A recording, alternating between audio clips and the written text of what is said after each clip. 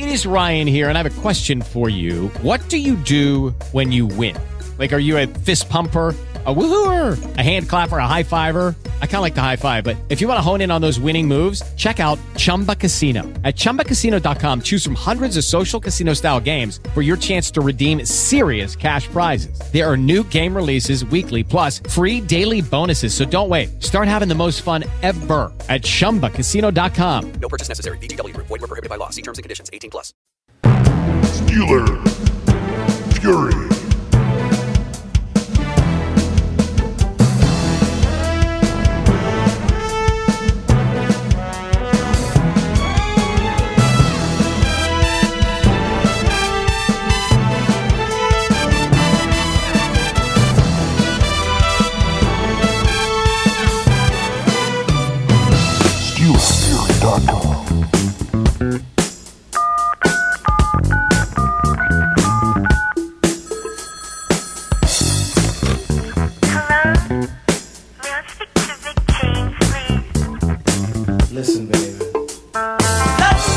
You are listening to the SteelerFury.com podcast, your Pittsburgh Steelers show. I'm your host, Bradshaw Ben, a.k.a. Accidental Zen on Twitter, also known as Will Massasack occasionally. Shout out to Bethel Park in the house this week. And guys, we have a special treat for you today.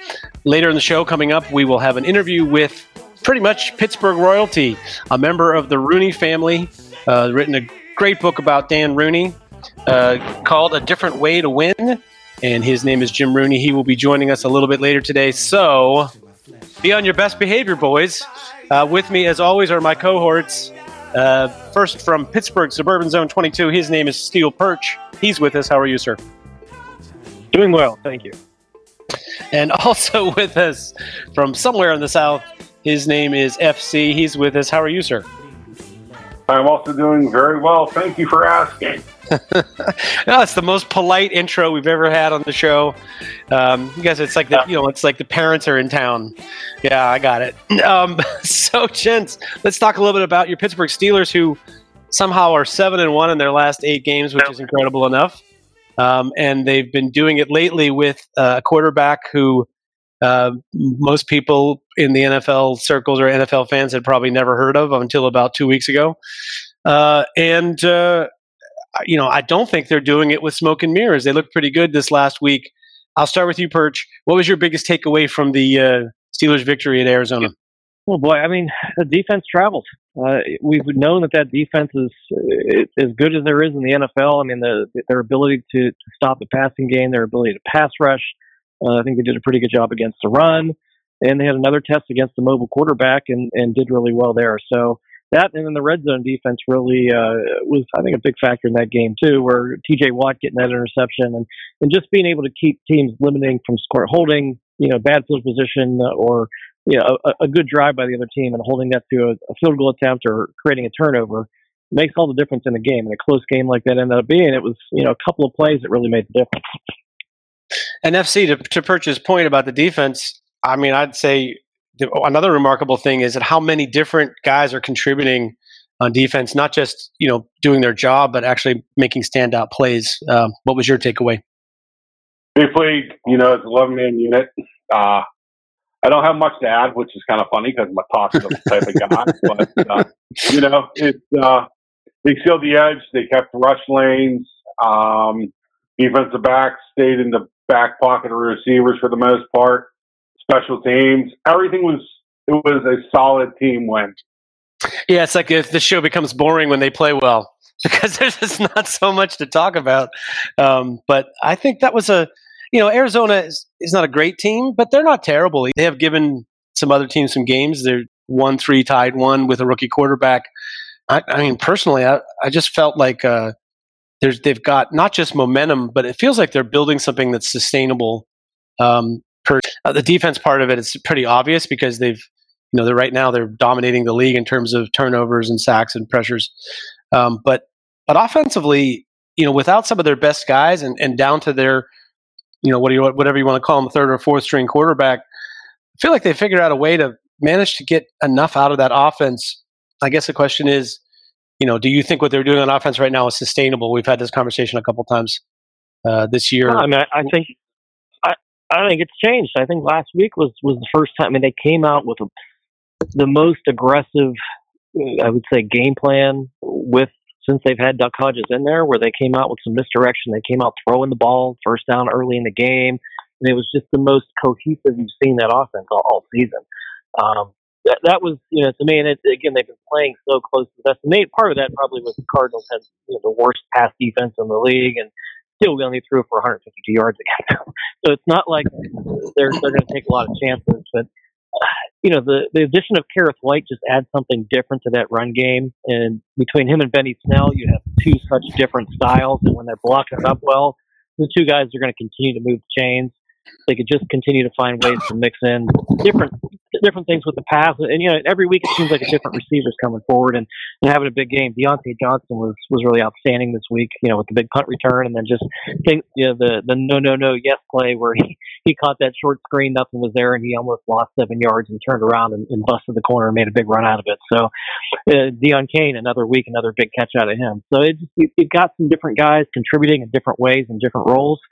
I was happy to see that they came out a little bit more aggressive. I saw a stat earlier this week on Shanahan out in San Francisco that like every year for the last 5 years, whatever team that he's been the coordinator or the coach of has led the league in motion before snap. And he's had pretty much the best offense everywhere he's gone. It's been very consistently good. And that was on this show, one of the things that we've really complained about. It's just the lack of window dressing and the things with the Ravens. We see them doing with Lamar Jackson, just a ton of jet sweeps and window dressing, and then they just run power. If we can get more of that out of the offense to take a little bit more of the pressure off of Duck and then mix some play action in, I think that's the kind of the next steps to go forward. But this was a good step this week to, open things up for the offense. So, FC, let's talk a little bit about Deontay Johnson, James Washington, guys that they have kind of rolling right now. Deion Kane making some key plays. And now introducing back into this Juju Smith-Schuster. I mean, obviously you're adding some talent back into the pool, and that should help, and possibly James Conner as well.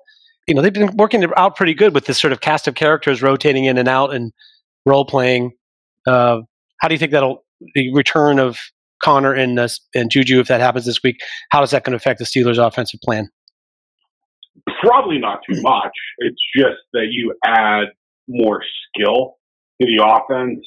And along with more skill, if Juju's right, Juju's a hell of a run blocker. And you never know when a 4 or 5 yard run can turn into a bigger run just because. I mean, James Washington's a good blocker. Deion Kane, when he's on the field, is a good blocker. But, I mean, Deontay Johnson's more a slight build guy. He'll give the effort, but he can't necessarily get it done to where Juju can manhandle some corners. And, James Conner busted some big plays last season, and Juju was a big part of it, blocking at the second and third level.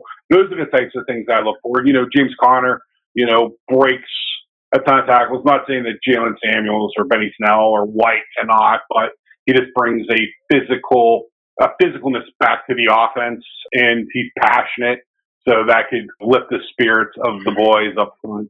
The types of things I look for is just they're talented and consistent. They're just both going to have to protect the football, and that's the only concerns I have with them both coming back after being off for a couple of weeks. Is both have had ball security issues.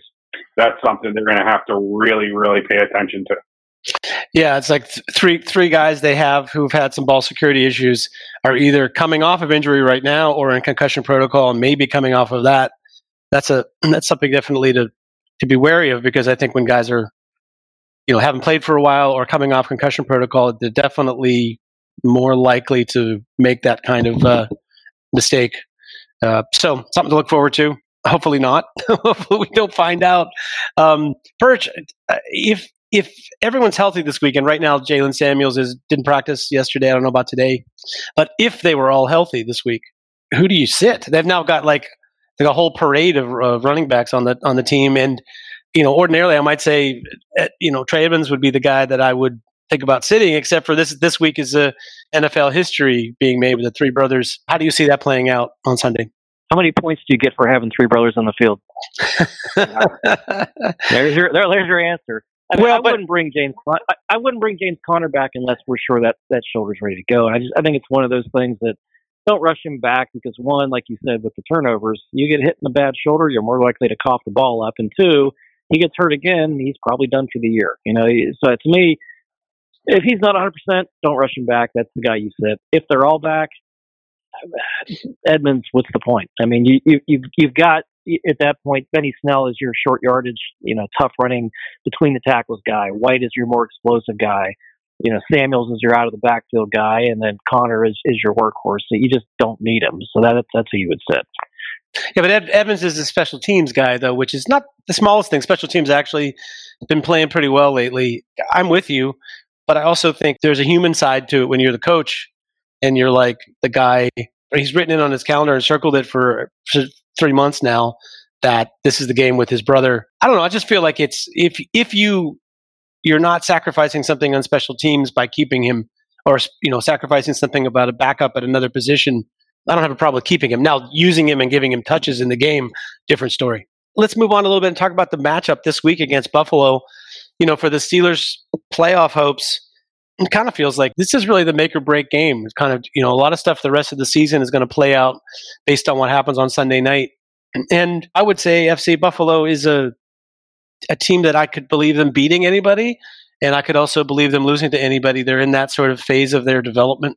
And their quarterback is in that phase where he's capable of looking like a Hall of Famer or looking absolutely unkempt. What do you expect in terms of the atmosphere and just the general matchup this week against the Buffalo Bills? I found it humorous that Bills fans thought they were going to invade Pittsburgh, and then they realized there ain't many seats available. And then they realized the seats that are available are going to be quite expensive. It's Sunday night. Like you said, the Steelers are 7-1 in their last, 8 games. I expect the home crowd of Western Pennsylvania, ladies and gentlemen, to be quite marinated by the time they kick off at 8:15. I expect to see 1970s, 1980s football, where both teams are going to attempt to establish the run game, play good defense and special teams, win the battle of field position. I don't expect to see too many empty sets, 4 wide receiver sets, spread offense from either team. It's just not what they do. What quarterback can make the most plays and make the least amount of mistakes is going to determine who wins this game. I truly believe that. Buffalo is a physical team. They are very successful on defense. They're different than the Steelers. They do it in a different fashion, but they play as a unit. And I think their coach, Sean McDermott, is very underrated. I think he puts together great game plans. He had a great game plan for New England earlier this season. I'm impressed. I'm impressed with what Buffalo does. I think the Steelers can possibly win enough matchups up front that they're going to be able to successfully get their run game going. I'm not certain I can say the same thing for the Bills.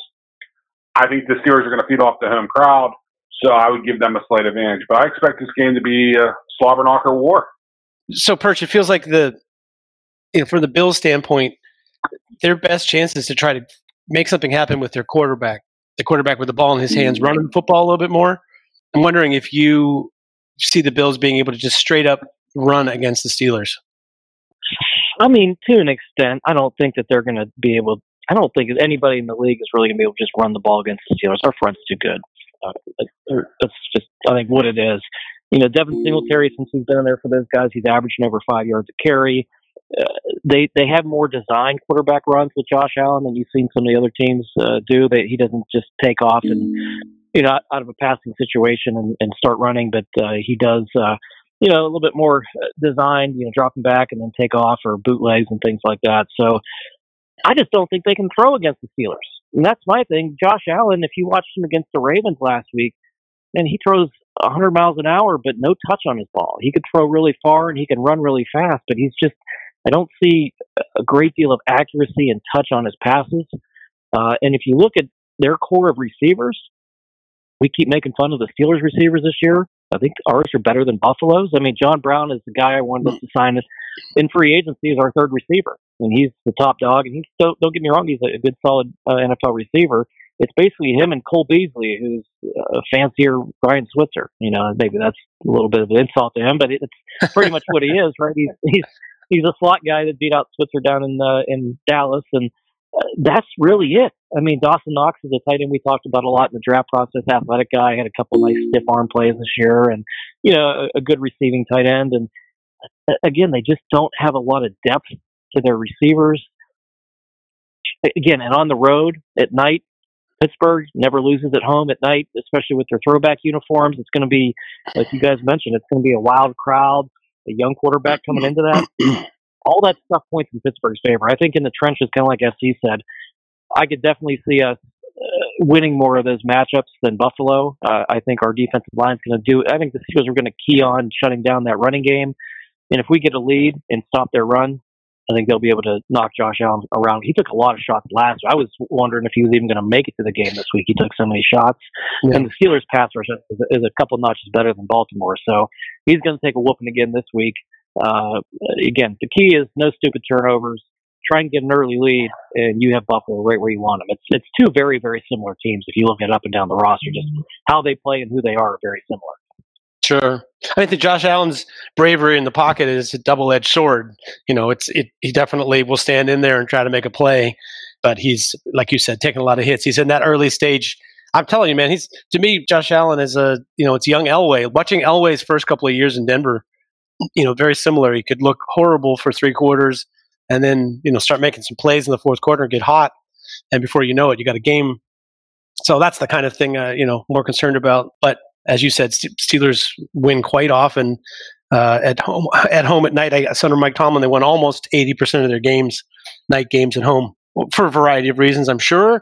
But FC, what I was thinking about the last time you were talking about Sean McDermott game planning, and that is, if you're game planning against the Pittsburgh Steelers offense, I think you have a significant problem, which is, who do you try to shut down? By that I mean, nobody is really carrying the full load. And it just feels like no matter what you do, you'll be wasting resources to try to, let's take away Deontay Johnson, let's take away Juju, let's take away James Washington, let's take away the power run game. It just seems like because they're not that great at anything, they're also a little bit more difficult to game plan for. Does that make sense? It does. I think the Bills are going to come into this game trying to take away the Steelers' run game, make them, one-dimensional.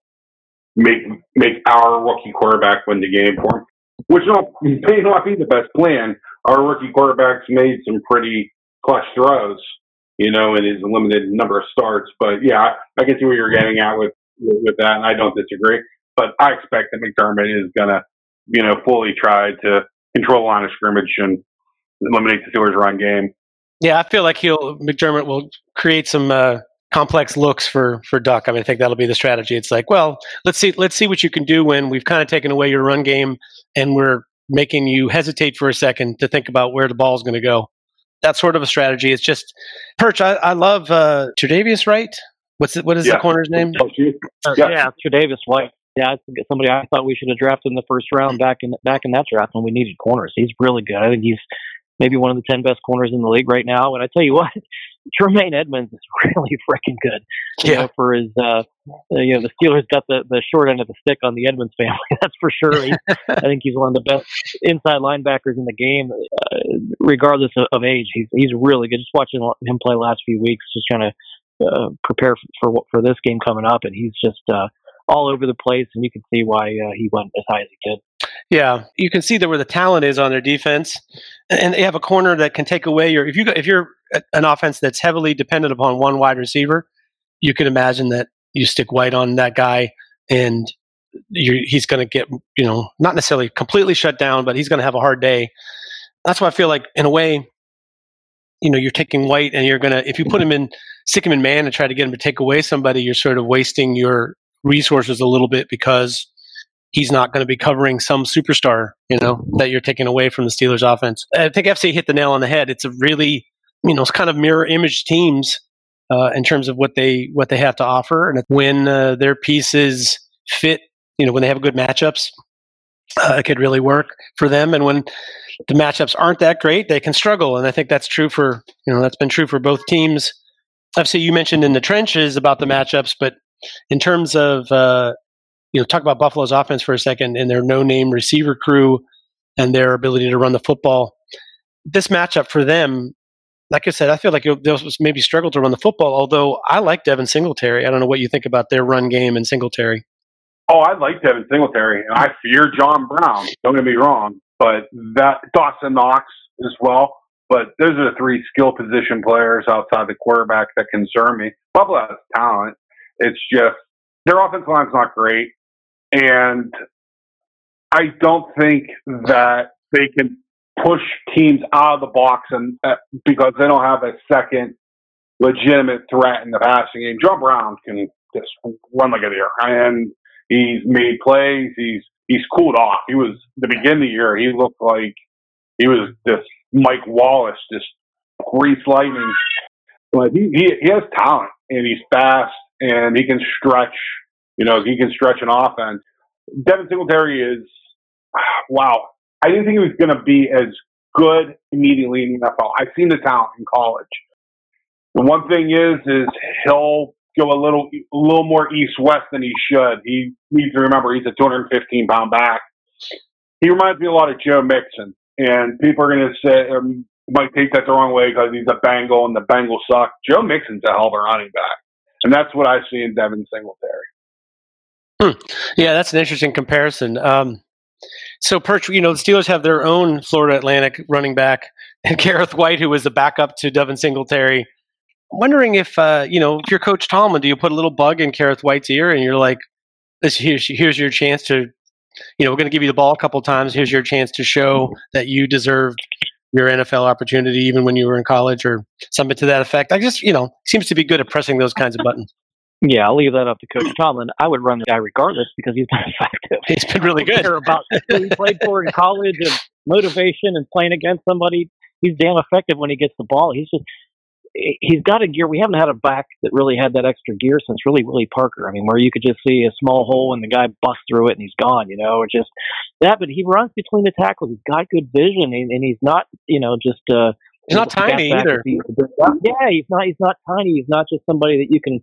That you're afraid to run power with, so maybe they got something there. I mean, he might be, to me, that's the ideal kind of off-pace back, because the Steelers always love these 230-pound brutes that can run between the tackles and can take a bunch of hits and real durable. And if you're dating and you got a type, the Steelers definitely got a type, and she's a big girl too. So yes. I just to have that off speed, off gear guy is, to me, I think there's definitely a role for him going forward. They've done a very good job the last couple of weeks of knowing what their parade of running backs can do and getting each of them in position to succeed. Which I like. FC, last question for you before we move on, and that is, we talked about what we don't think Buffalo will be able to do against the Steelers. On either side of the ball, what do you think Buffalo will do that can make things difficult for the Steelers? In other words, where can Buffalo succeed in this game and make it more of a battle? Play action pass to secondary receivers, meaning everyone's going to have their eyes on John Brown. Everybody's going to be aware of him. The Bills, their name second, third, and fourth wide receiver, and Dawson Knox, and also Devin Singletary in the run game on angle routes. The play action pass and angle routes to Singletary and even Frank Gore out of the backfield would concern me. Devin Bush had some incredibly good plays. He struggles at times to read. And the Steelers have times struggle with run fits, which causes a little bit of over-aggression from the linebackers against the run, and they can be susceptible to play action pass. Yeah, fair enough. Well, gentlemen, we will come back to have a look around the league and pick some games, and also to give our predictions for what will happen in this week's matchup with the Steelers and Bills. But before that, we have a very special guest interview, and we're going to go to that right now. We are now delighted to have as our special guest here on the SteelerFury.com podcast a graduate of the St. Bernard Elementary School in Mount Lebanon and part of the distinguished legacy of the Pittsburgh Steelers in his father's life's work.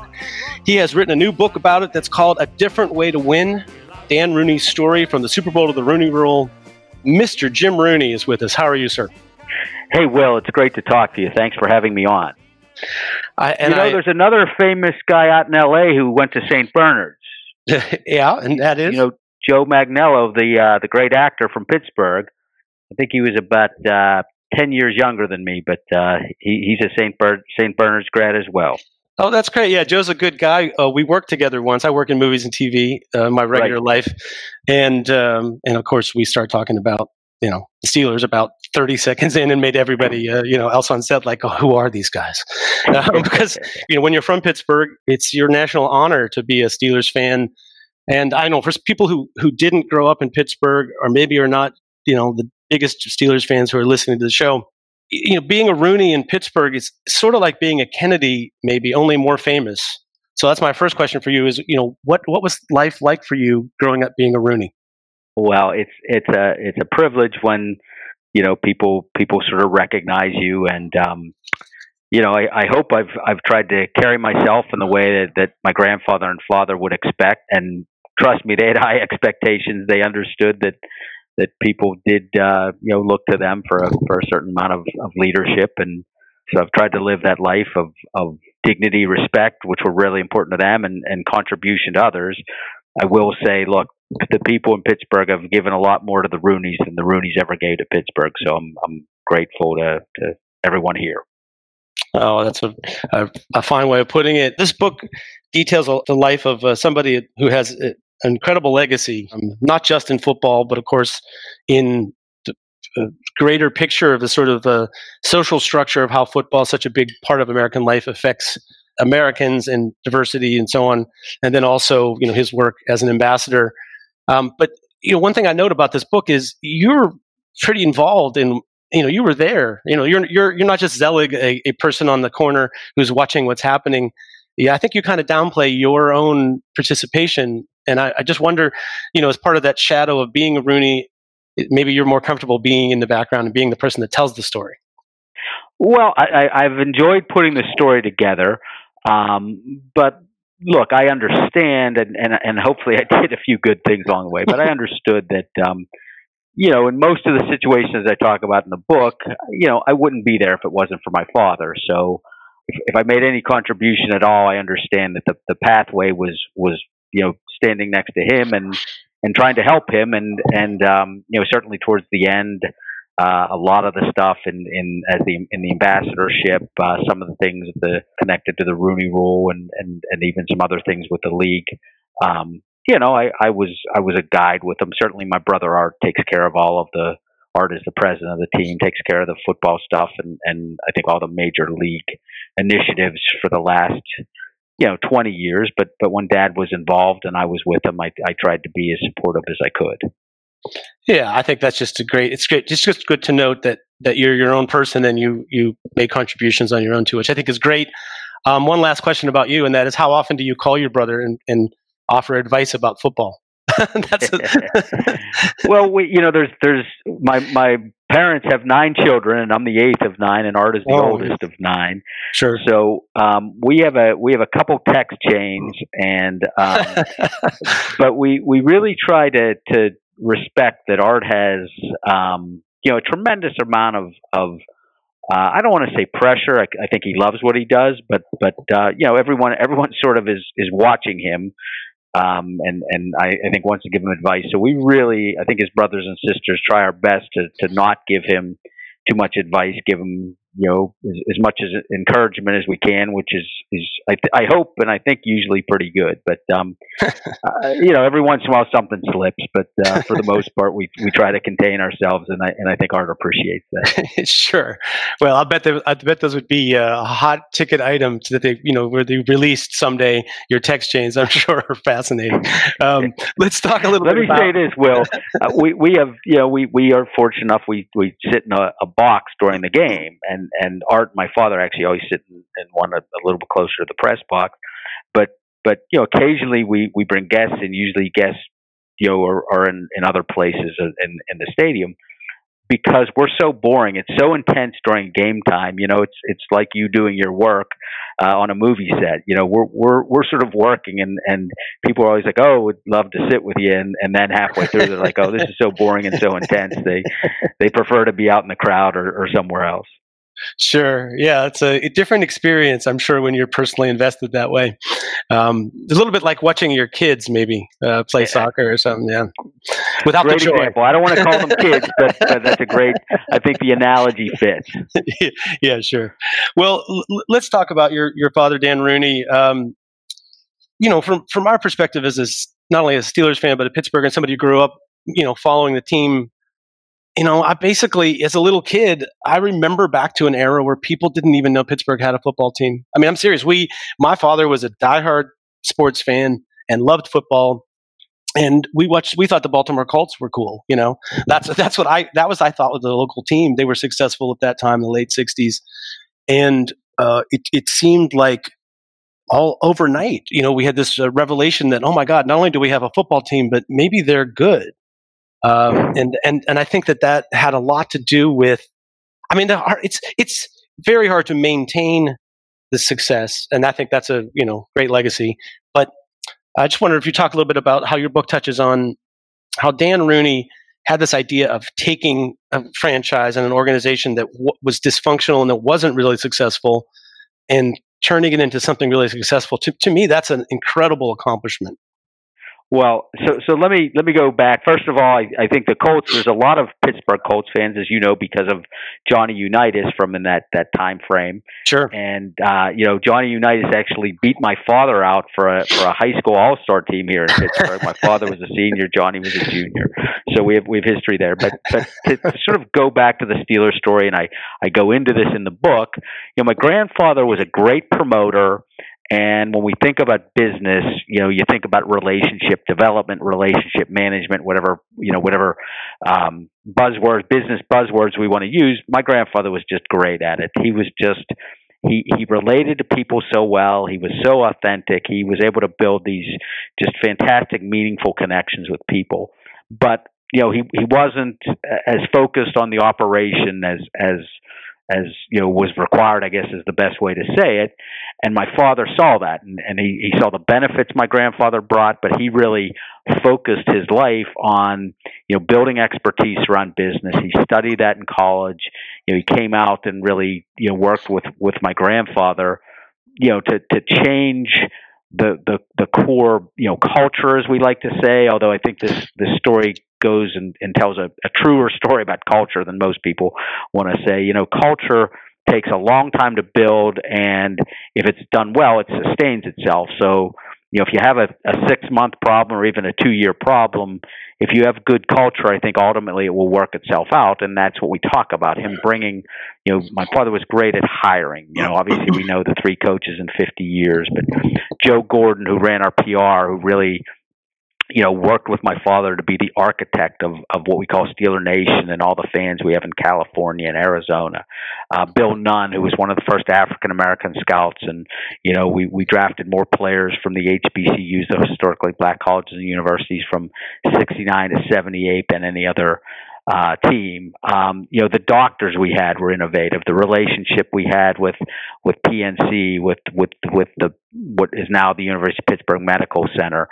In every way, back in the 60s and 70s, my father was putting this plan together, and it was very, very detailed, very specific, and and we got lucky too. You can't, we did everything well, and a lot of those players that ended up being great, I don't know that everyone expected to be them quite as great as they were. So, so it's a story of I think vision, and then having the perseverance and the commitment to not get caught up when you go 1-13 with this new coach in his first season.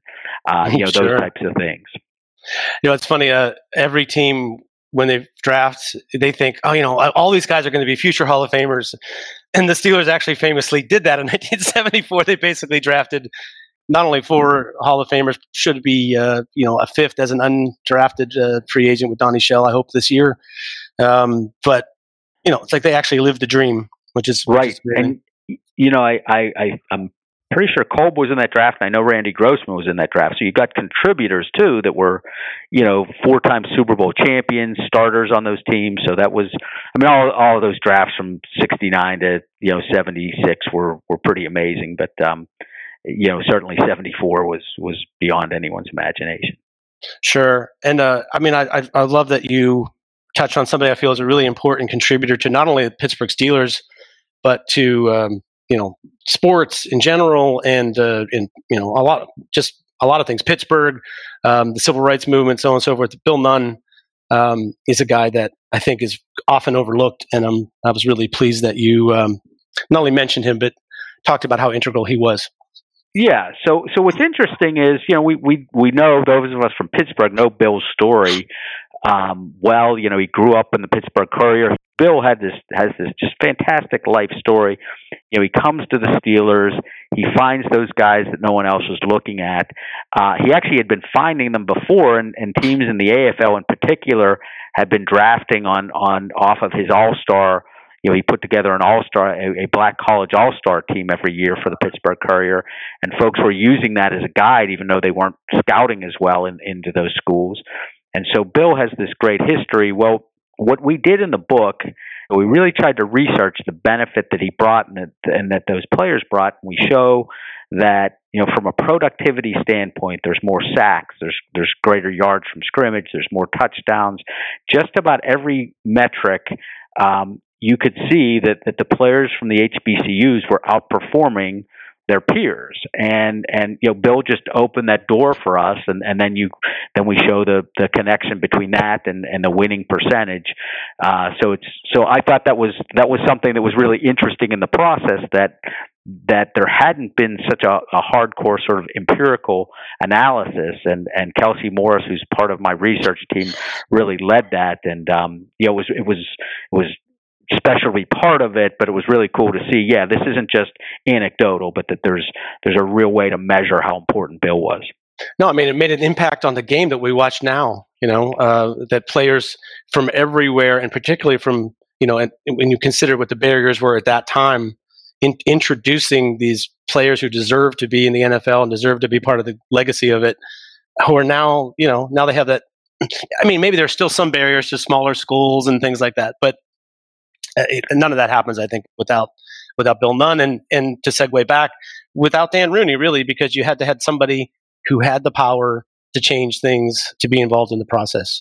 I think one of the more remarkable things about your dad's, not only his work, but his life, was his ability to have these personal relationships with people that transcended differences. And I feel like a really special thing about a great manager, or maybe a great person, is you can be the same person to everyone, but you have a unique relationship with them. And I think certain people just care about relationships with other people that way.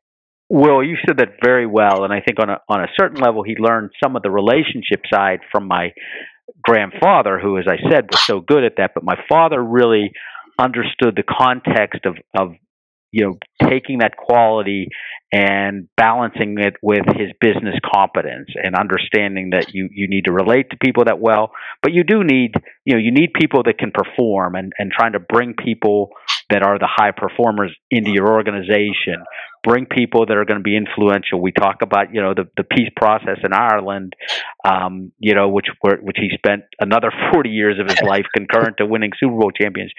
But this amazing ability to have a willingness to listen to someone that has a different point of view, and a point of view that in many times he knew he was never going to completely agree with, but to give them time to air their voice, to feel like they have a seat at the table, and then work with them. We hear so much about civility, but he really lived that. He had, hard and constructive conversations with people at points of time when you had impasses. In the case of Ireland, you had violence. In the case of the civil rights, you had this terrible bigotry. In case of labor, you had major negotiations. Sure. But always bringing those different points of view to the table, respecting them, and not giving up his own point of view. And I think it built respect to people, if you will, on the other side of the table, to say, okay, this guy is genuine. He's really going to listen, and that trust factor, I think, became so important to getting whatever resolution would come about to come about. I think you hit on the right word there, genuine. It's like people. I think we as human beings dealing with other human beings, you have an innate sense of who's real, and especially in a business where anything like sports entertainment, there's a lot of people who are not real and who can't be trusted because of that. And it's amazing that he managed to keep that sense of being real and genuine throughout his life and career. So can I jump back to what you said just for a little bit on the one thing that we would talk about branding, and I heard him say this, and as I said, Joe Gordon, who was our PR director, who we would call chief communications or chief marketing officer nowadays, he and my father built the Steeler brand, and they built it in a very specific way, and it wasn't it was the exact opposite of how many brands are built. They felt like Chuck was putting this team together that was, about toughness, about, hard work, about sacrifice, about dedication, and they felt that reflected Pittsburgh. And so when they were making a conscious decision about communication, about marketing, about, engaging the public in any manner, it was not how do we get something from them? It was, are we aligned with what they really believe is important, and they believe that Pittsburghers are tough. That they're kind people, but they're that the toughness in this town, as you well know, is like few others. But the kindness also is, and how did you hit that spot? And so they were constantly talking about that from a branding standpoint. So it wasn't manipulating, and I'm not trying to criticize others, but it wasn't trying to convince you of them. It was, are we aligned with what these people believe and what their what their mores are, etc. And so it was very conscientious. And I believe when you go to an LA Chargers game and there's 15,000 Steeler fans, or you go to an Arizona Cardinals game and there's 50,000 Steelers fans, those people aren't transplants from Pittsburgh. It's that they somehow, my father and Joe Gordon and these folks communicated that we try to stand for those things, and hopefully we did well. So he didn't believe that you tried to convince people what you wanted them to think, that you were what you were, and then people would think that way. That was the way he would say it. So no, I think that's important, and it's also important to note that really good branding is transparent. You never get the feeling that somebody is pushing brand to you. Right. They just are the brand. And that's why people identify with it. And now in modern culture, people try to create that artificially. But, sure, a lot of work goes into staying on brand. And, but it's, that identity of like who the organization was, I think you hit on a key to how the success started. The success started with this concept. This is who we are, and we're going to make decisions that are based on that. Right. Absolutely. And then that gets into the second part of the question you asked me about relationships. Sure. If you do the best you can in drafting people who have, that degree of self-awareness, that there's some some level of enlightenment. I'm not gonna say everyone is enlightened, including us, many days, but that there's somewhat level of self-awareness, and you bring those folks in, and then the relationships are easy. We look at them as different. We all get, I think, caught up a little bit in stereotypes. And you see Dan Rooney, who's 78 years old, and Casey Hampton, who's an African American guy from Texas who is 30. And why did they get along so well? Well, I think they got along so well because they were both just had that authenticity. They knew who they were. They weren't trying to be something different, and that commonality was the basis of the relationships. Sure. Let's talk a little bit about the legacy, because the organizational legacy, the brand legacy, we've talked about a little bit, but as far as being part of the NFL's legacy, obviously your dad oversaw this amazing explosion of the popularity of the NFL and of its same sort of thing. Its brand identity was really forged, its modern brand identity during the period where he was involved with the league. And it feels like that, that has to give you a lot of pride, but not a lot of credit. Like you're behind the scenes and you get a lot of respect. But, why do you think he was so devoted to the league working and not just his franchise? Well, I think he felt that, one, football was important. He believed that both the complexity of it offered something different than the net sports, soccer, hockey, basketball. Basically, you have X number of people between 5 and 10 doing the same thing unless you're a goalie. Where, in football, you have, somewhere between, 8 and 12 distinct positions. And so the complexity was something he thought that it was a great sport, and that was intriguing. And then because of that, you have this reliance on team that I think also goes beyond what other sports require. And I think he really felt that was important, that absolutely my father appreciates individuality and celebrates that. But he also thought there was something special about a community and people coming together, to create a sense of unity, of oneness, whatever buzzwords we want to use. And he hated buzzwords, but there was something about sacrificing and doing something for the person next to you, and that football really embodied that. So I think those were sort of the existential reasons for it. Mm-hmm. And then on a professional level, I talk about this in the book. He wanted, he was a competitive guy. He wanted things to be effective and to that degree successful. So he wanted to see all those things, but he was also troubled by that growth. He struggled to see, someone in Pittsburgh wearing, $2,000 worth of Steeler gear when their house might be worth less than $50,000. That really bothered him.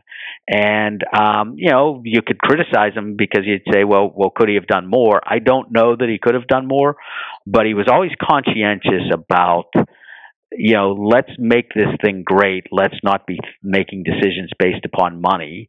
And we'll get rewarded the way we'll get rewarded, but let's not focus on that. And that, now he was cost conscious. He didn't like wasting money. But it's funny because so many businessmen would say the opposite, and in the long run, there's very few I think that outdid him, both in terms of recognition, which he didn't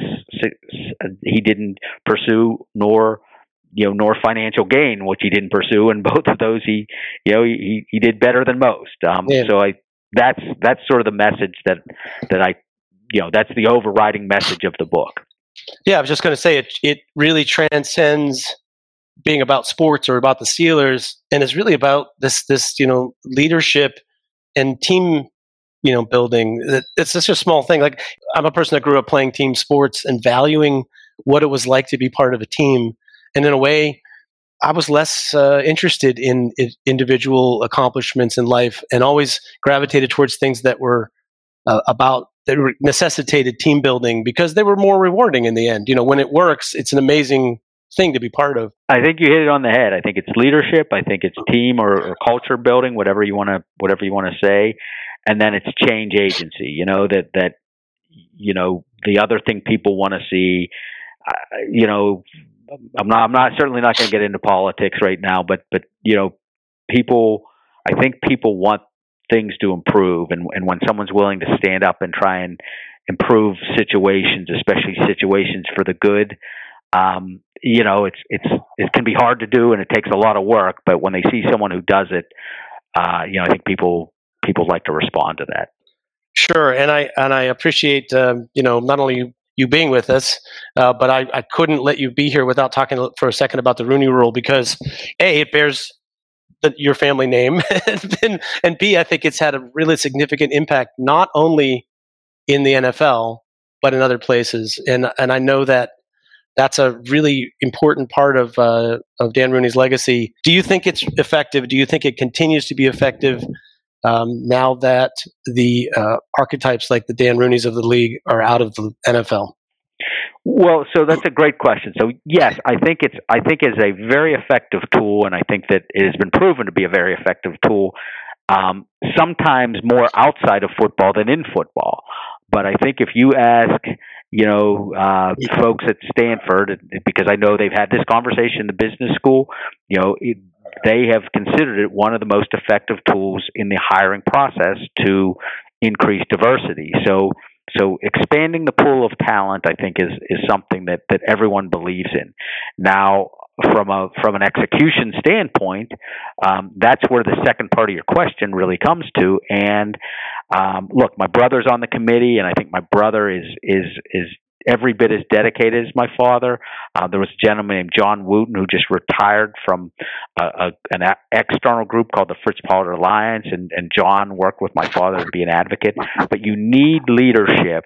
And I talked to a gentleman who helped establish Google's culture. His name is Laszlo Bach, and Laszlo has just started his own firm, but he was one of the core guys in creating the culture at Google. And he talked to me about the challenges that they had with diversity because of STEM and those types of things. But he said, look, they spent a lot of time studying this, and they said, he told me, what your father did with the rule was so important, that you need leadership to become the advocate on, the case-by-case basis, that their hands are in the soup. You can't, there are parameters around any hiring decision that you have to respect, but that everyone in the process has to know that there is a leader at the highest levels who's willing to make the commitment to make an initiative like this work. So that's something my father did. He really was a strong advocate during his life, not only in sort of bringing the rule about, but I think more so making sure that things worked at the head coaching level, at the general manager level, at the assistant coach level, at the referee level. And in all of those cases, since 2003, you've seen significant increases. Now we're at this point where you've had 2 years that weren't as good. We'll see what happens here coming up. But certainly some of that goes to the absence of my father rather than the rule itself having some sort of problem with it. Sure. Well, I mean, like I said, it's these things have to survive. It's like an entrepreneur business. It has to survive the founder into the next generation and the next generation. Right. which your family company seems to have done pretty well with that, but not everyone. Well, and I think if you look at the Rooney Rule beyond, it is making strides in other industries. So that's sure. Where I think that you can say the rule has been effective. Can I offer a story up, which is I'm part of a film awards group, and it started 5 years ago, the year that the Oscars were sort of very inclusive, and one of the things we talked about was foundationally wanting to have it be more diverse, more women, more just diversity in general. And the first thing I said was, well, we need the Rooney Rule. And that's exactly what we did. We ended up incorporating it so that we always have candidates in the nominations that reflect that. It made a huge difference in the impact of what we ended up doing. And I think I'm not alone. I think that's, like you said, it's just a really simple concept that's very effective. And in a way, like you said, people want change in the world. It's change where it's a simple concept that doesn't take that much to implement that makes a difference. That's sort of an amazing thing. Well, what's cool is that Frances McDormand, who pushed for the inclusion rider right around that same time. Yep. Spent time in Pittsburgh. She went to college, right outside of Pittsburgh at Bethany, West Virginia. So I don't know if it's something in the water, but you have some great advocates from this region on that. So sure. Well, I do think it's and in the book, reading the book as a Pittsburgher, I can relate to so much of the it's just the idea that if you live in a diverse place with a lot of different kinds of people side by side, it changes your viewpoint on the world. But there's something about Pittsburgh, as I always like to say, it's a really good place to be from. Yes, it's great. It's the most hardworking people I've ever seen anywhere in my life are Pittsburghers. Hey, can I give the book a quick plug? Yeah, I was just about to say, please. Great. So the book is called A Different Way to Win, Dan Rooney's Story from the Super Bowl to the Rooney Rule. It is available at Amazon. You can also get it at SteelersShop.com. In Pittsburgh, you can get it at Giant Eagle if you're in Western Pennsylvania. They've been a great partner. But, I appreciate that it took me, 2.5 years. I talked to 50 different folks, but it's been a special experience to be able to tell this story. So, Will, I really appreciate you taking the time to let me tell it a little more. I appreciate you writing the book and coming on the show as a guest. I enjoyed reading it immensely. If you are a Steelers fan, a Pittsburgher, or somebody who's interested in just the unique story about relationships with people, managing, others. It's a fantastic read. Jim, thank you very, very much for being with us. Go on by it, A Different Way to Win. Jim Rooney, thank you very much, sir. Thanks, Will. It's great to be on with you. Look forward to talking to you sometime soon. I appreciate it. Thank you very much.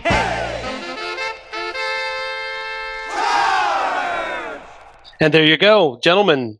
How about a big thank you to our guest, Jim Rooney. That was actually kind of an interesting conversation, plugging his book, A Different Way to Win.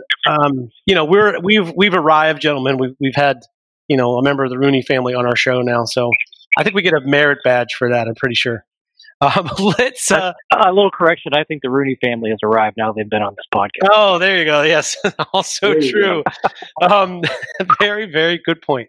Well, now that we've earned our merit badge and credibility for having the Rooneys on there, let's try to get rid of all that by going to our Around the League pick segment, brought to us by sportsandshit.com.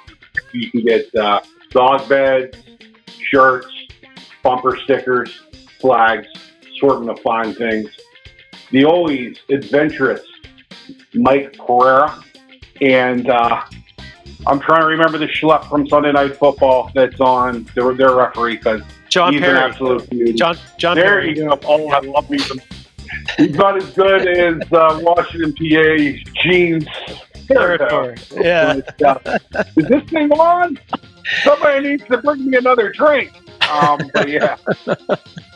Yeah, it's been a rough week for the officiating experts in the booth, a rough season for them because, I'd like to have that job of trying to predict what the calls are going to be overturned or not. It would be a lot easier to guess the next time New England's going to get caught cheating. Unbelievable, man. That thing has legs, I think, Perch. What do you think about the New England filming thing? Because they use the same excuse, same cover story that the insiders claimed that they had been told to use in that article that came out in 2015. And, there doesn't seem to be any real good explanation for filming hours of B-roll of the Bengals sideline on a piece that's supposed to be about the advanced scouting the Browns. Listen, it is word for word exactly what they were told in the last investigation, what they did. Here you go. Hire some schlep. Tell them to go there. Listen, you're going to go. You're going to say you're part of Kraft Productions. You're going to point a camera at the other team's coaches. You're going to steal all the signals that they do. If anybody asks, we're doing some piece on do your job. What other NFL team's doing that, right? How come we've never heard of the San Francisco 49ers or some other team who got busted with a camera crew filming some cutesy bullshit for media in a game that they're not even involved in? That's the thing. It's the team that you're going to play in the next couple of weeks, and people say, "Oh, well, they don't need the film to beat the Bengals. The Bengals are horrible." Well, probably true, but it's also a rookie coach. They got all brand new signs and things that they need to add it to their collection. And the thing that made me so mad the last time was Steelers, who I think were probably the team in the NFL who was most affected by the cheating scandal. 2004, directly after that game, Hines Ward comes out and says, "They were calling out our plays. I don't know what happened. They must be so much better coached than us. They knew every single thing we were doing." And something it's never passed the smell test. You've never seen a major dynasty in any sport where they had just a bunch of average Joes. Any dynasty was a collection of great players and Hall of Famers, where the Patriots are pulling guys off of practice squads and out of nowhere, and they're winning because they know what the hell's going on. And I was so mad because Bill Cowher and the Rooney family basically schlepped for him and said, "Oh yeah, it wasn't a big deal. Don't worry about it." And the reason everybody did that, the tapes and everything were buried because they didn't want a major scandal basically infecting the integrity of their entire multi-billion-dollar operation of the NFL. And I think the same thing's going to happen again. They're going to give them a slap on the wrist. They're going to bury these tapes, and that's going to be the end of it. But we already know what's on them. They basically have somebody in the booth filming directly, which you're not allowed to do. The signals of a team they're going to play the next week. It's enough to make you not watch the sports. I wonder if it's more. Go ahead, FC. I'm sorry, go ahead. Just remember, like 18 months ago, 2 years ago, you can still go listen to the clips. Eric Mangini was not employed by a team and by a television network. He was on XM radio, and he gave the exact rundown of the original Spygate, and he said, "Yep, that he was a snitch." He called Bill Belichick on that Wednesday, and he said, "Bill, I know what you do, and you better not do it to me." And Bill Belichick's exact words, response to Eric Mangini were, "Fuck you, we're going to do it, and there ain't nothing you can do about it." And what Eric Mangini's immediate thing that he did was he called NFL security, and he let them know. And I'll put it this way: the hubris and New England, they think they're above it all. And I'm telling you, Roger Goodell is going to have to draw a line in the sand. And I don't think they're going to take the team off Robert Kraft. I won't be shocked if they ban Bill Belichick from the NFL for at least a year. No, I think you could see something more serious in terms of the punishment than people are thinking right now, because I do think that you can see the escalation in what they've in the punishments that they've given them, and particularly if this is a repeat performance of what they've done before, that makes it pretty tough to not give them some significant punishment. But I'll raise a point. I wonder if it's more than just the hand signals that the coaches are giving that they're looking for. That, everybody's been assuming all along it's about these hand signals, but I wonder personnel too. Yeah, I wonder if it's just everything. It's like it gives someone who has enough time on their hands and is interested enough information. It's about that team that they can extrapolate from. They can see the personnel groupings, and they can see who talks to who is taking coaching and who isn't. Who is making mistakes, who isn't in terms of what they're supposed to do. Just body language, certain things that might be, tells. I just feel like imagine if you were a poker player and you accumulated video, you're a professional poker player and you accumulated video filming of all your opponents that you're going to play in a big tournament. And it just allowed you to study them for a long time to try to figure out their tells and figure out their process and what kind of, system they use or what kind of mistakes they make, their mentality. I just feel like any information you get is useful.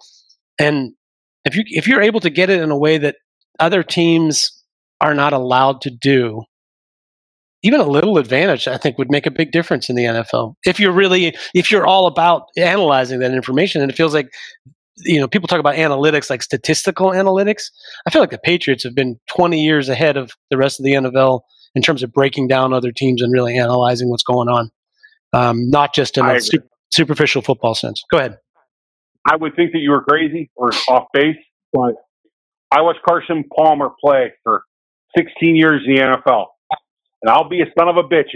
Every time he licked his hands before he took the snap, he would go to his hands. He was throwing the football. If he didn't, it was a run. And that was true at USC. It was true at the University or at Cincinnati. And it was true for the Arizona Cardinals. And you can go look. And it stands up. 85, 90% of the time, he had a tell. He licked his fingers if he was going to be throwing the football on his throwing hand. And he did it all the way back to Southern Cal.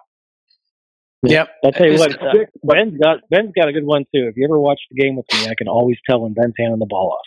He's got a certain lean to his back on run plays he doesn't have on pass plays. Shouldn't probably throw it out there, but if you watch, you'll see. It's a certain forward hunching lean because he wants to get lower because he's going to bend. He's too lazy to stand up straight and then bend later. But it's little things like that. Even just being a Steelers fan, watching the games over and over and over for years, I sit there every time, hey, it's a run. People are like, how did you know it's a run? I could tell by Ben's posture out of a shotgun when he's handing off. You know what I mean? So little things like that. But this whole thing goes back to the whole Ernie Adams thing. The guy who snitched on him the first time, they said it was 75% effective. The 25% of the time it wasn't effective was when a team was coming from the sideline in and they didn't have to call the play in from the sidelines. It was basically the play was going in with the players. So the fact the NFL didn't bury them the first time, the fact that they haven't taken away significant, championships or whatever else, put asterisks by things, it tells you all they need to know. The league's making money. They don't want to do anything that's going to jeopardize that. I'm sure this will be a slap on the wrist again. It's just, why aren't the other teams all cheating too? I don't know. Maybe they are and we don't know, but it's frustrating. Could be. Well, before we move on, I think Duck has a little tell. Here's one for you guys to watch. It's the opposite with Duck. Or not opposite. You can pull out when Duck is passing from shotgun. He will anticipate the snap with a little backward lean. So he's just slightly starting to move away from the snap before the ball comes, which is natural to think about him, not doing that on a run play because he wants to stay engaged to be right there to hand the ball off. But if you're going to pass from shotgun, you want to get your feet set backwards and, so on and so forth. So just a little thing to watch out for. I think he's not the only quarterback that does that. I've seen that a couple other quarterbacks. They don't want to get their hips open. Yep. They want to get their hips open so they can get their belly button at the target. That's modern coaching. That's Tom House 101. Your belly button got to be. Think about Dak Prescott with his little hip thing. That little, I don't know if you guys seen it, his hip release exercise that he does before the game. That all quarterbacks that are young and can still do it. They want you firing your hips at the target because you're supposedly less to steal the football. I'm glad you cleaned it up and didn't use Mike Leach as your example. As you know, instead of belly button and hips, he uses some other anatomy. Anyway, gents, let's talk about this week in the NFL. Just a quick thought. I mean, I was just picking games on CBSSports.com for some reason that I feel like I have to pick games. Baltimore, 100% of people who have picked the game have selected Baltimore over the Jets. It's at Baltimore. The spread is 16.5. I'll start with you, Perch. I mean, all I will say about this game is the Jets' defense, and particularly their run defense, like their front, I feel like they're capable of at least slowing down Baltimore's offense and making it a challenge. I don't have any faith in the Jets' offense, but could this be a closer game than 16.5 points on a short week? Oh, absolutely. I mean, 16.5 is a huge number. And I was thinking the other way. I mean, they got a young quarterback. He can make some plays. I mean, he may be horrible one week, he may be great the next. It's just kind of that learning curve for a young guy. 16.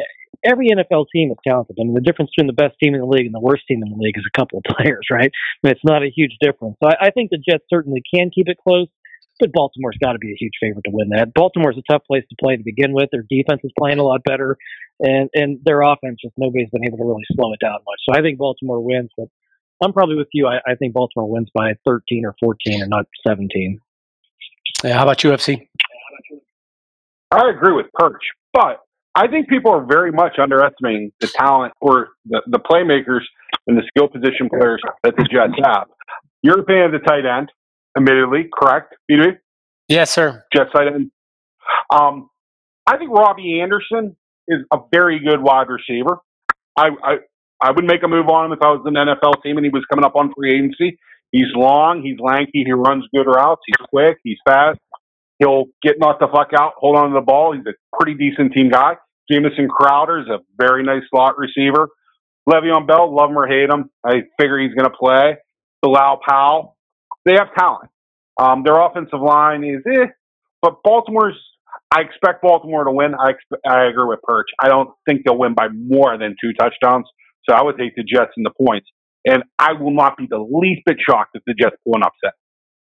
Well, it reminds me a little bit of the, if a game were in New York, I'd feel better about their chances. I just feel like a short week for Baltimore coming off a couple of really emotional games for them, that it'd be easy to see them at least, not playing at their best. So I will take the Jets and the 16.5. I'm not sure. I think the Jets can win this game, but that wouldn't surprise me if they kept it close, though. Looking forward to that, actually, because you never know. Puncher's chance. Let's go to Green Bay and Chicago. It's at Green Bay. Packers are a 4.5-point favorite. FC, I'll start with you. It feels like Chicago maybe coming on just a little bit. What do you feel about this game?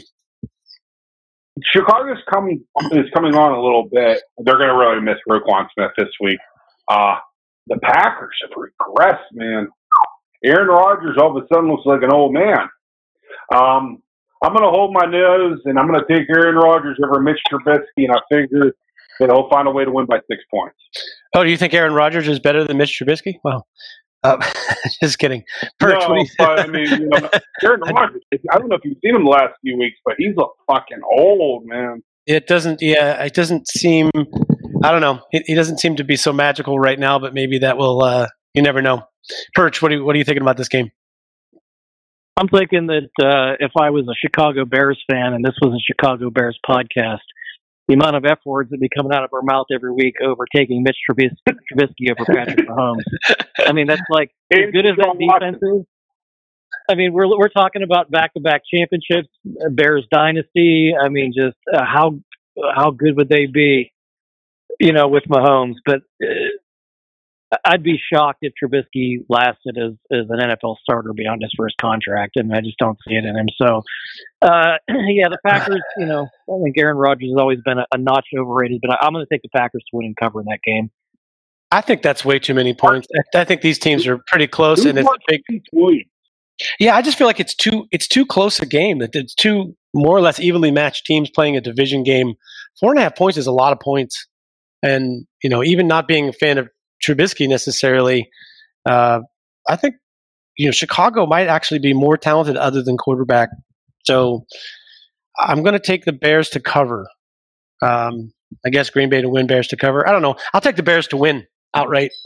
I think they might be a little bit better than Green Bay, and I feel like that division is going to come back together at the end. So this is a thought. Let's see. How about the Rams and Dallas? Maybe for our last one. The Rams are a 1-point favorite at Dallas. The Rams looked absolutely brutally bad when they played the Steelers earlier this year. And the last couple of weeks, they look like at least as good as the team that went to the Super Bowl last year. Dallas has been everywhere, up and down. I'll start. I think I wonder if Dallas's linebackers, who have kind of been off the mark a little bit the last few weeks, if they might be a tough matchup for the Rams, who like to run a lot of those crossing routes and send little guys over the middle. I think you got Jalen Smith there. Maybe that's a good matchup for Dallas. I'll take Dallas. Since it's a 1-point game, I guess I'm taking Dallas to win over the Rams. Perch, what do you think? Just think the Rams are more talented. I think they're a better team. The Cowboys are schizophrenic, and I just don't trust them. I think the Cowboys season comes down to that game against the Eagles, and one of those teams are going to back into the playoffs at 8-8. I think the Rams still have a shot at making the playoffs, and they've pretty much got to win out. So I'm going to take the Rams here. There you go, FC. I've been gambling legally or illegally for 30 plus years. In those 30 plus years, I have never seen an NFL line move 5.5 points like this line moved. Dallas Cowboys opened up this game as a 5.5 point favorite. You say the Rams are now a point favorite? Yep. Excuse me. It's 6.5 points. You can go check what the line opened at on Monday at noon. I love the Los Angeles Rams in this game. Boy blunder, Sean McVay and I do not have the best relationship, but he seems he has them playing, and I don't know what Todd Gurley did, but he seems to have found a step or two that was missing. So, yeah, I'll also take the Rams. Interesting. Yeah, I mean, I just feel like this is one of those NFL games where it's a week-to-week league is what we're going to say after it's over. Because, yeah, the Rams are hot right now, and it's easy to imagine them beating people. I feel like the Cowboys are going to have a little desperation. That's why I felt like that's going to be a little different. But anyway, that's why we're here, to agree to disagree, gentlemen. And speaking of agreeing to disagree, let's move on to our 5-star matchup, which is, of course, a 5-star matchup because we're in it. And we're in it to win it. Sunday Night Football, your Buffalo Bills visiting your Pittsburgh Steelers. In a way, this might be the most entertaining, exciting matchup the Steelers have this entire season. It just feels like it's two even and similar teams, both in a similar spot, trying to make the playoffs. Got there in different ways, weird ways in a way. But I'll start with you, Perch. What do you think is going to happen this week's game? Pittsburgh Steelers hosting the Buffalo Bills. To me, it's going to be a very, very predictable game. You've got two teams that really rely heavily on their defenses. Tough defenses, tough to move the ball on, tough to score on. You've got two offenses that, can kind of get it done here and there. To me, it's going to come down to, can the Bills defense force the Steelers offense and young quarterback into turnovers? If they can win. Or is Josh Allen going to be able to make some big splash play, extend the play with his legs, or just chucking the ball 70 yards downfield and completing the big pass? If those two things don't happen, I think the Steelers overwhelm. I think that Steelers defense is going to be too tough. Allen's going to be seeing ghosts. He's going to be getting hit a lot. I think the Steelers win a tough, tight, close game. I'll call it something dumb like 18-16 Steelers win. Oh, dumb. Now we're judging scores now. Oh, my God. It's field goals, man. It's field goals. Boswell, everybody say your thank yous and prayers for Chris Boswell's resurgence this year. We haven't talked about it enough. He's been great, man. We we forgot to talk about the NFL game this week where there was like where there's 13 field goals or something, 12 field goals in the game. Crazy. Anyway, FC, what say you? I also have a weirdo score. I got the Steelers winning this game 23-13. I think the Steelers are going to do just enough offensively. I expect the Steelers' defense and special teams to control this game. A lot of people bring up Chris Boswell, and they should. He's had a fantastic year. Ignore the garbage stats of net and average punt and look at field position one and critical punting average. And I'm not big on metrics. Jordan Berry has really bailed the Steelers out of some really shitty situations this year. He showed in Arizona what he can do if he really opens up. Danny Smith told him to open it up, and he found to punt 70 yards in the air. I believe field position, ball security are going to win the day, and I think the Steelers are going to be just a little bit better in both areas. So, like I said, 23-16 Steelers. Yeah, I'll tell you what. You guys know I've been on Buffalo all year. I thought that Buffalo has been a little bit underrated all season, and I kind of like the potential for the future for Josh Allen. And I feel like, at times Buffalo's played really well this year. If I were a fan of their team and I were watching their season, I would be really encouraged by what I've seen and like their defense a lot, so on and so forth. Not this week.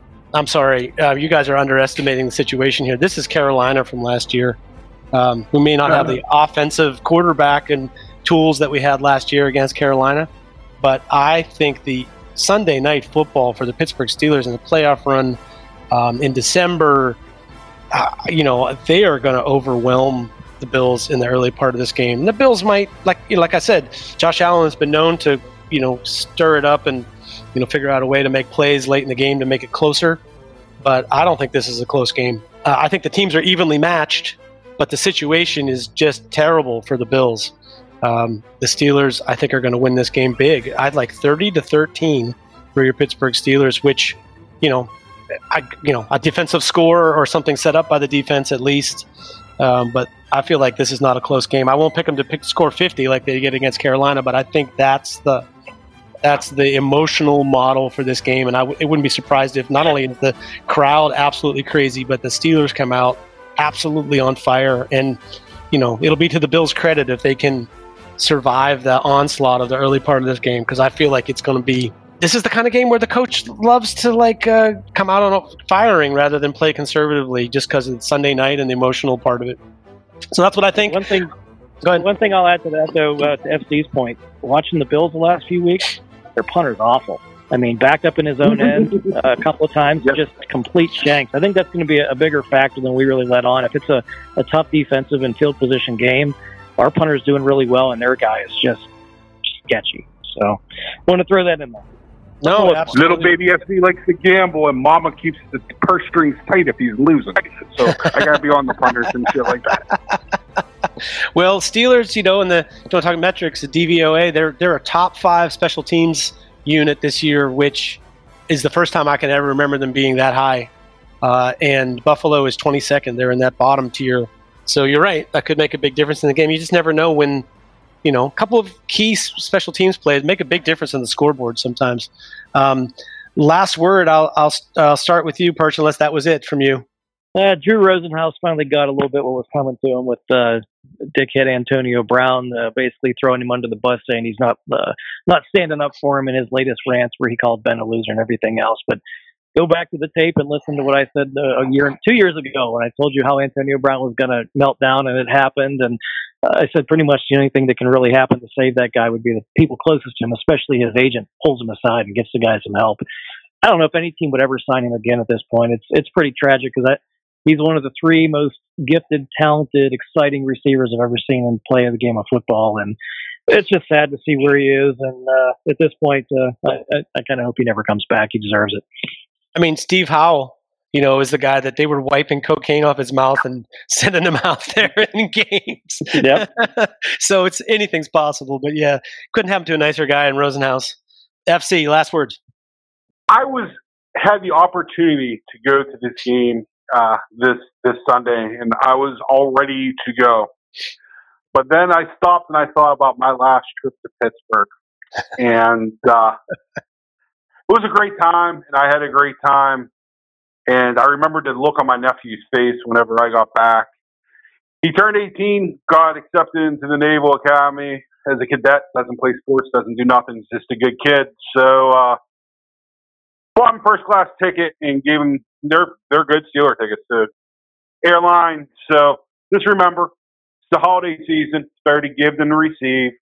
And hopefully he doesn't get hammered and his mom doesn't want to fucking kill me whenever he gets back. We'll go with that. Well, I was just going to say, he's a good kid and he's in your family, so it's like a miracle, sort of. Hey, I know it is. That's great. We need to get that 23andMe. just to make sure. Just to make sure. Exactly. There ain't no way my brother's this good. Oh, my goodness. Yeah, well, I guess my final word is going to be, I just feel like, just enjoy it. I don't know how long this ride is going to last. I don't know if it's 7 games from now that will be like, oh my God, the run they're on, or if it's, this is the end of the line. But either way, it's been a really enjoyable season in a way because you don't know what's going to happen. It's like you go into it's this streaming television series that you love, but you kind of have an idea where it's headed. It's not as much fun as when you watch something and you have no idea what's going to happen. And I've always said that's what I really like about sports is not knowing what's going to happen. Which is why it's harder and harder to watch New England Patriots games. But but this week, I think it's just I'm going to enjoy the ride no matter what happens. But I'm pretty optimistic about what's going to happen on Sunday night. So maybe I'm crazy, but I feel like that's how it goes. I just want to say a special thank you to not only Jim Rooney for being an excellent guest and coming on the program, but also to Kelsey Morris who helped set that up. And if you guys get a chance, get out there and get yourself a copy of A Different Way to Win, Dan Rooney's story from the Super Bowl to the Rooney Rule. Dan Rooney's a really interesting character, man, who did a lot of amazing stuff. And I think, he's if you're interested in, I don't know, just interesting stories about the history of the NFL and about Ireland and leadership to put an organization together. I think this thing that we all do, the podcast, the fan boards, the being, diehard Steeler fans and Steeler fans being everywhere in the world. I just don't think it could have ever happened without Dan Rooney. So just want to shout out to Mr. Rooney, the ambassador, and to also to Jim, like I said, for being on the show. FC Perch, Lewis Lip Service, everybody at the website, SteelerFury.com. Thanks for making the show possible. And for all of you listening, thanks for tuning in. I am Bradshaw to Ben, Accidental Zen, Will Massasack saying, go get them, Steelers. Let's talk next week after a big Steelers victory, guys. Go Steelers. I look like a woman, but I cut like a buffalo. Stand up like a tower, tall, then I fall just like a domino. Is that you choking? Is that you choking? Is that you choking? Steeler Fury.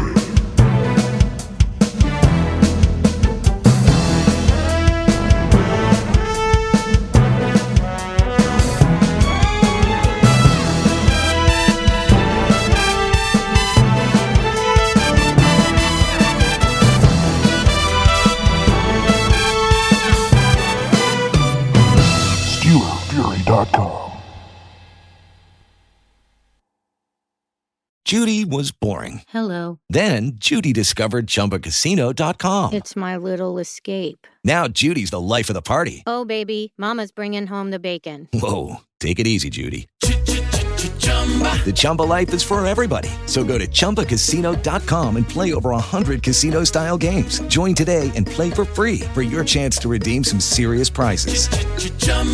ChumbaCasino.com. No purchase necessary. Void where prohibited by law. 18+ terms and conditions apply. See website for details.